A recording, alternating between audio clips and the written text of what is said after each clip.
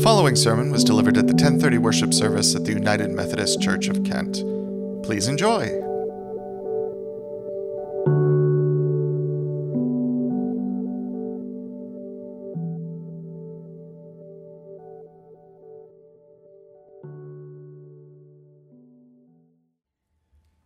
The sermon this morning is a continuation of a sermon series, God's Answer to the World's Need.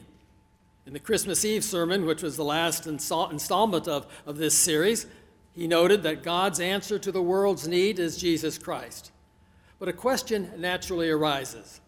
If the answer to the world's need has arrived in Christ, why is the world still such a mess? Why is there so much wrong in the world?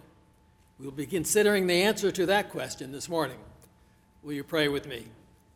May the words of my mouth and the meditation of all our hearts be acceptable unto you, O Lord, our strength and our Redeemer. Amen.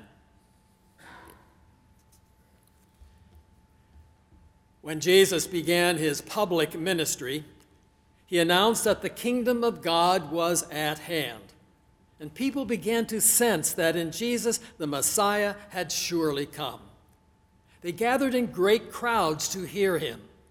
The general expectation was that when the Messiah came, dramatic things would start to happen. The wicked would be thwarted, and the people would be set free from oppression. The world would change. But while Jesus did perform such dramatic miracles, the world did not seem to be changing. The looming question for people became the same one that people have today. If Jesus is the solution to the world's need, why is there still so much trouble everywhere? It seems that even if we try to apply ourselves toward creating a better world, we still end up with one challenge after another. There was once a kindergarten teacher who was helping one of her students put on his boots. He had asked for help, and she could see why. With her pulling and him pushing, the boot still did not want to go on.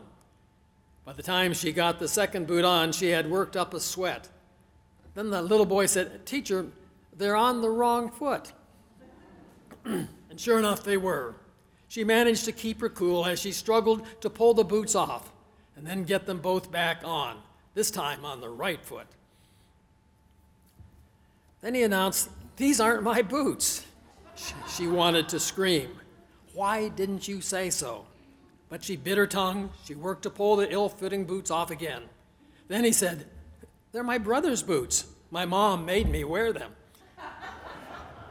The teacher, not sure at this point whether she should laugh or cry, mustered up another grace to wrestle with the boots again and finally got them back on both feet. "Okay," she said.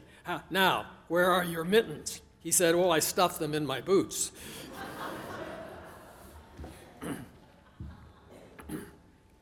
Our frustration and confusion in life relates to the fact that we fail to grasp what the real problem is. The problem is inside us. The human problem is that we are alienated from God. And until that problem is addressed, we know no amount of pulling and tugging on other issues will create a real or lasting solution. Jesus addresses the core human problem as he brings us into a right relationship with God.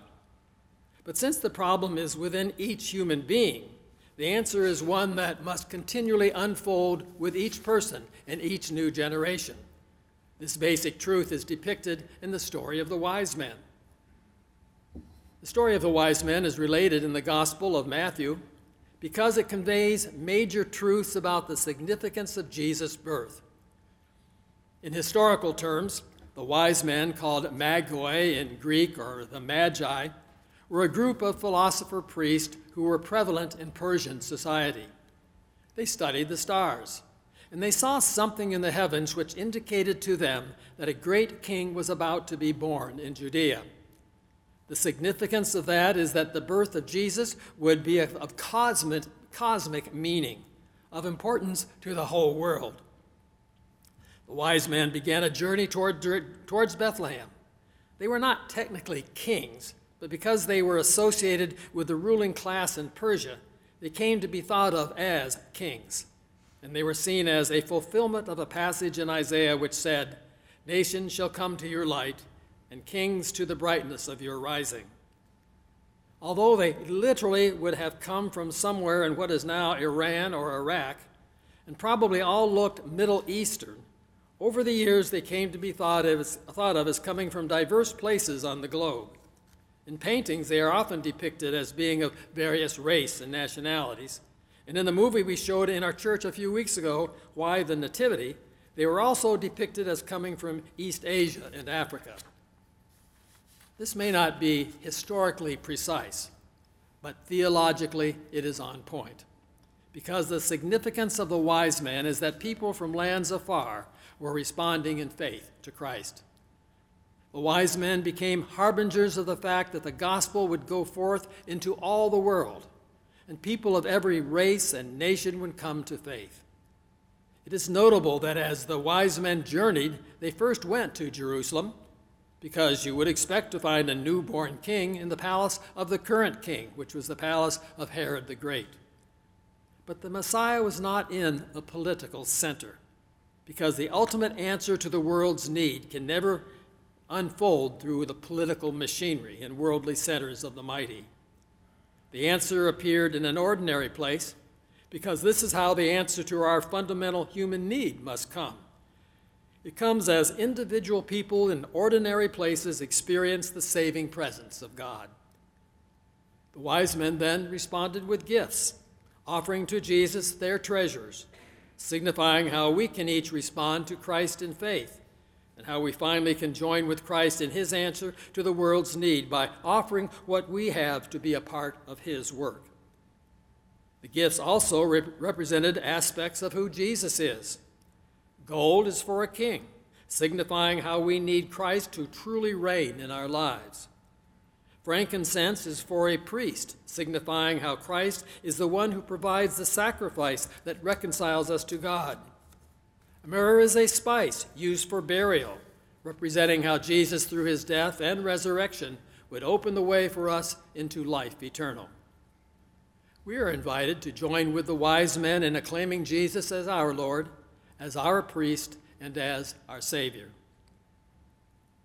The journey of the wise men is an extraordinary story, especially memorable because it is full of high drama. The wise men are spurred by a mysterious heavenly sign. They embark on an enormous trek. They encounter but successfully avoid the evil power of the region, King Herod. And finally, they are among the first to behold the Savior of the world. It's a glorious saga, but at the end of it, nothing changes. When the wise men set out for home, nothing in the Roman Empire had changed, and nothing in their home country would change when they got back. They are a prime illustration of the fact that when the Messiah enters into our world, the world's problems do not disappear. But the wise men themselves changed. The moment in the story is what is traditionally called the adoration of the wise men. The gospel says that they saw the child with Mary, his mother, and they knelt down and paid homage. The original Greek words translated knelt down and paid him homage described a movement in which a person would prostrate oneself and touch one's forehead to the ground. It was an ancient Near Eastern sign of giving great honor, and the word to pay homage was also meant to mean worship. Thus, some Bible translations rightly render verse 11 as saying they bowed down and worshiped him. The wise men were recognizing that God was profoundly present in Jesus. Their response in a spirit of worship shows how they were profoundly changed in their own hearts. And this is how Christ changes the world, by bringing about transformation in individual hearts and lives. Those individuals transformed by Christ then make an impact on the world around them. We do not know what specific impact the wise men may have had on their own community in their day, but we do know their impact on us.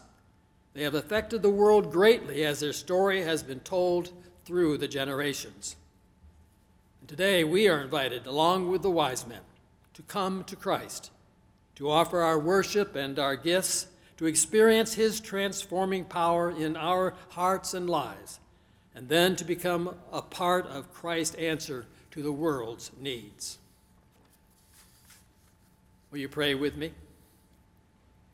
Gracious God, it is frequently frustrating to get through such a wonderful time of celebration, only to see that much has not changed. Tensions continue amidst families and communities, our nation and world. Problems and challenges continue in spite of a joyous season. Moments come when we feel like giving up. Forgive us, God, when we cast aside and ignore the most enduring victory of all time, that babe in the manger that you sent to us that went on to show us the way to overcome evil with good. We know, O God, it begins with our hearts. And through you, your Son, Jesus Christ, has installed an eternal energy that conquers pessimism and defeatism. May we claim this victory and not give up. And we thank you for that gift. Help us, O God, to open our hearts to you, to devote energy to loving the unloved, to serving the least of these, to witnessing to your will for peace and compassion. You have shown us through your Son that giving up is not an option. A new life has been born into our souls that calls us to get up and to get going. We pray for those in our congregation this morning with health concerns and loss of loved ones. We lift up Arnie Hawkes, Tim Price, and for the families of Tom Emmerich, Mary Jacoby, and Gail Kloss, who are all mourning the loss of ones that they have loved. We thank you for the sister and brother churches who offer this church their prayers and support.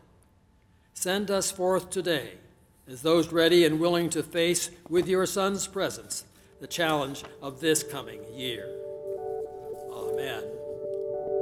Thank you for listening to this edition of the United Methodist Church of Kent Sermon Podcast. For more information about the church, visit www.kentmethodist.org.